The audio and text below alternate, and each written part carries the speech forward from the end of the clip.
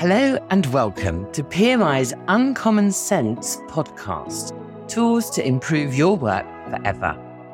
I'm Susanna Clark, Managing Partner with PMI, the performance improvement consulting and training firm. Our Uncommon Sense podcast is a 15-minute conversation with our expert consultants. They talk a lot of common sense, although much of it is not common practice. And that's what this podcast is all about. We want you to be inspired to improve your business through learning more about the tools which can help you succeed and grow. So today I'm delighted to have Sean Buckland joining me for Uncommon Sense. And we're going to talk about quite a rich piece of change today because we're going to talk about the voice of the customer. This is one of the harder elements, I think, to develop skill set. So when we work with our green belts, we go through all the basic training and it all seems fairly straightforward. And then they go off into their projects. They suddenly find out this is harder than it looks. So where would you start with voice of the customer? Well, ironically, it's who is the customer. That can easily be confusing at times. We've got direct customers, indirect customers, internal customers, external customers, people who think they're customers because they have authority. The voice of the regulator is not necessarily the voice of the customer, but sometimes thinks it's even more important, and so on and so on. And likewise, we can have customers who don't know their customers. And we can have customers who don't know what they value. So it's a really rich mixture just to even get started. And after we've got the team together, this is one of the first tasks we do, is try and find out voice of customer. There's a good reason we do it very early on, and that is because until we know what the customer values, we've got no guiding rails to make decisions on. So the critical thing to me when starting voice of the customer is having a very, very good discussion about why the process even exists in the first place. And what I often do this by turning it into a negative. If we just stopped running this process, who would be hurt the most by that? Okay. And I find that's a really helpful thing to do. And very often, certainly some of the enabling processes make it very clear that the customers are internal. And we can then ask the question, if the answer is, well, actually, nobody will be hurt, let's skip the voice of the customer. Let's just switch it off and test the theory, which is wonderful when it works. And I've many examples of that from my career when people were just running processes that had no true customer.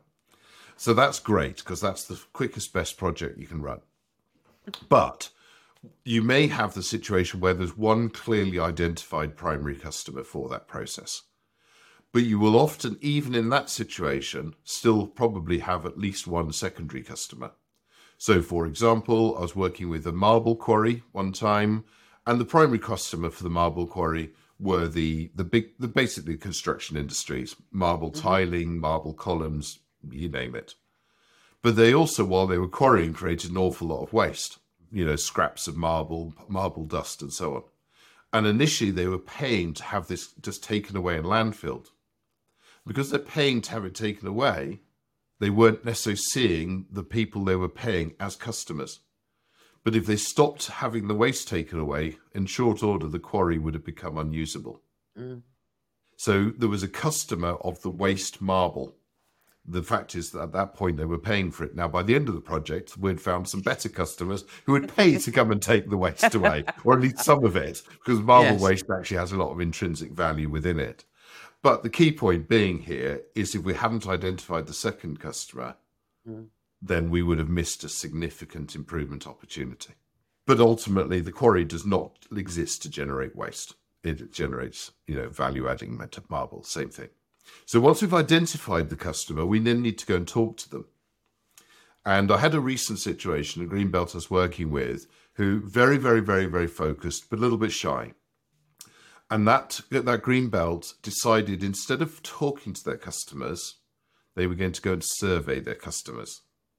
Okay. So what they did is very intelligent, very carefully, went line by line and built a survey. And that survey was going to go out to the customers to ask them, how do you feel about this? How do you feel about this? How do you feel about that? And I said, okay, now just imagine you've got that filled in. And let's imagine this is good, this is not so good. How are you going to use that data? And their response was, I don't know.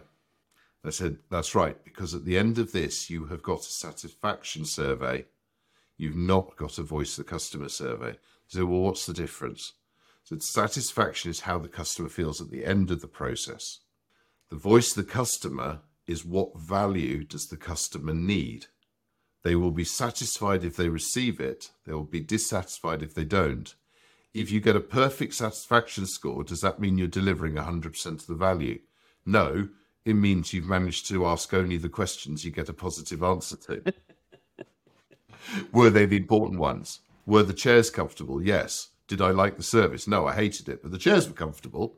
Yeah, true, real example from one satisfaction survey I had to intervene with. So, key point here is surveys will only give you answers to the questions you ask. And they will tell you about how people felt about prior service. That's not what you're doing with this at all. What you are in fact doing is trying to get deep into the mind of your customers and the value that they are trying to create.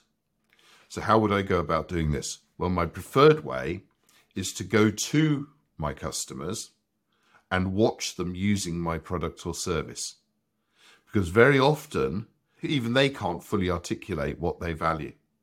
But if you see them having to spend 2 hours unpacking a new delivery because it's been wrapped so tightly, and when they're getting out the knives and trying to cut into it, they're damaging the paintwork of the product underneath, and you can feel and see their pain, you go, maybe we're doing some value destruction here.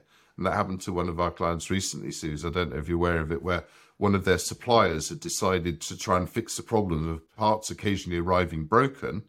So they wrapped each part individually, which meant that the front end of this particular factory line had to slow down to unwrap each part, which limited the capacity of the entire factory by 20% for the sake of a less than 1% failure rate on parts.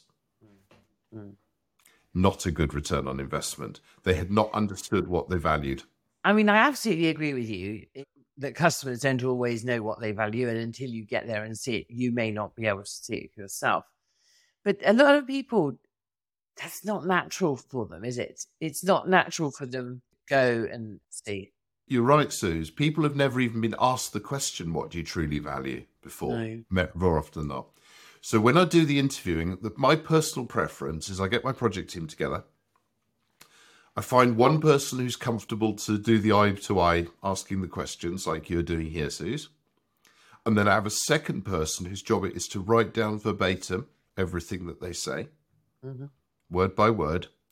So they're good at writing in a way that can be read later. And people say to me, why didn't you just record it? Because people change the way they speak. It interferes. They start pre-filtering what they say. And that can totally distort it. Doesn't for everybody, but why run the risk? This is precious data. And so writing it down shows you're paying attention. Recording it makes the person feel judged, is my opinion. I like to say there are many exceptions, but I play safe. And the third person, their job is to listen to what the person is actually answering to make sure that the lead interviewer hasn't missed things. So what do I mean by missing things? Here's a really classic example. I say to you, Suze, for example, okay, so you came to my restaurant last night. You know, in terms of your meal, when you come to a restaurant, what are you looking for? And you might say something like... delicious food. Delicious food. And number 2 writes down delicious food. And I say, of course. Yeah, delicious food. Number 3 person says this. Just before we move on, could I just check, Suze, what's delicious for you? So I would say it means I'm really interested in taste. So I like really strong tasting food. Strong tasting food. Okay. Can you give me some examples? And so on. And we'd start heading towards the more measurable. Because at the end of the day, if I can't take the words that you say and convert them into effective measures, I haven't yet completed my definition of value. Because if the definition of value can't be measured, it can't be managed. Why would I run a process where I can't manage it? And why run a process that's not there to deliver value?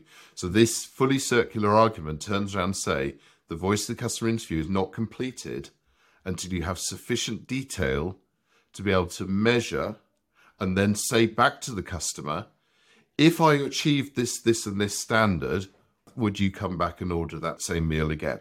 And then you can validate my interpretation. And 9 times out of 10, when I see people getting stuck with voice of the customer, it's because they stopped because they thought they understood what the word delicious was. Yes. Yes. Because do we all have the same definition of delicious? I can promise you the answer is no. No. And sometimes you're just grateful that you got an answer, aren't you? You got an answer. And people are just, maybe the nerves of the situation, because as you say, people are not comfortable. So but that team working approach allows them to offset some of the risks you just mentioned, Suze, at the same time as making sure that you can pick up the nuances. So this is my next big tip. While you're asking the questions, listen out for when the emotion gets added. So you might say to me, Sean, do you like going to the cinema? I say, yes, I like going to the cinema. What did you see recently? Oh, I saw such and such film. And say, how was it? Yeah, it was fine. And then say, what's the best film? What's your favourite film? Well, let me tell you, I've seen this one 17 times over. Yeah. Now, both of them was going to the cinema to see a film. But what my definition of value, entirely different. And it was the non-verbals that makes the difference. We can't truly understand what somebody values without access to the non-verbals. Another reason to stay well clear of the survey. Yes. Even the telephone interview. Now, today we've got a lot of video calling, which improves things an awful lot. But telephone interviewing was like my worst case fallback position. If I couldn't go and see them, I'd try and still see them face to face in an interview somehow. And for this exact reason. And once you found out what they get emotional about, then you're getting to the heart of what they value. The rest is, if you like, important, but not that set of rails. So that's what I'm always looking for, listening for, when I'm with a customer. What is the stuff that they truly get passionate about? And then ideally observe them using it so I can even spot the problems that they've just got used to. And say, you know what, we could come up with a better way of packaging this. Or you know what, if we just put it in the box the other way around, when you take it out, it's already lined up for your machine. All of these subtle things that nobody would ever think of without actually going and seeing for themselves. Because remember, your customer doesn't know what you can do for them. And you won't do it for them unless you know what you need to do for them. Yes. And likewise, you might be doing loads of stuff that you think is adding value, and actually it's just pure waste until you've gone and seen. So to my mind, voice of the customer exercise is a really, really critical engagement. It's a relationship tool. So how do I always finish my voice of the customer interviews? Number one, I'll probably have missed some bits and pieces. We've had a very large conversation. You okay for me to come back and if I've missed anything important? Yeah, good. 2, are you okay once I've come up with some, obviously I'm talking to other customers, a variety of customers. Once I think I've got the best definition, I'd like you to come and tell me how you feel about that definition, because that's what we'll use to manage whether or not we're successfully working for you going forwards. Are you happy to do that? Yes. By getting those 2 yeses, then it means that later on when I'm looking for my redesign and I say, you know what, could you get involved in some trials? We're testing some new ideas. They will feel part of the process. They'll understand why they were being... So instead of being, oh, these people don't know what they're doing and they want to test it out on me, it's like, oh yeah, I'm part of this exciting project to improve value for me. It's the what's in it for them. And that can buy you a lot of air cover while you're going through changes to make improvements. Even if the start point is you've got a screaming customer who's getting fed up with everything, sometimes it can buy you 2 or 3 months of grace while you tidy things up behind the scenes, because they now feel some level of control over what's happening. So it's a very, very powerful engagement relationship tool, as well as a great source of data, an essential source of data. And that's pretty much it, really. Yeah. And inspirational. When I've seen people after voice to customer interviews, they are so inspired by what they now know. Yeah, absolutely agree. It's really motivational. Brilliant. Sean, as ever, fantastic to talk to you. Thank you for today. Thanks, Sis. Thank you so much for joining us. You can find more episodes of our Uncommon Sense Tools to Improve Your Work Forever in our Knowledge Hub on our website, or, of course, your favourite podcast platform. And do subscribe so you never miss an episode. Don't forget to check out the show notes for this episode, where you'll find links to more content on this topic, which includes webinar recordings, toolbox guides, blogs, and infographics, and our training page. You can always drop us a line on team@pmi.co.uk and arrange a time to have a call to talk about how these tools can help you in your organisation. We'd really love to hear from you.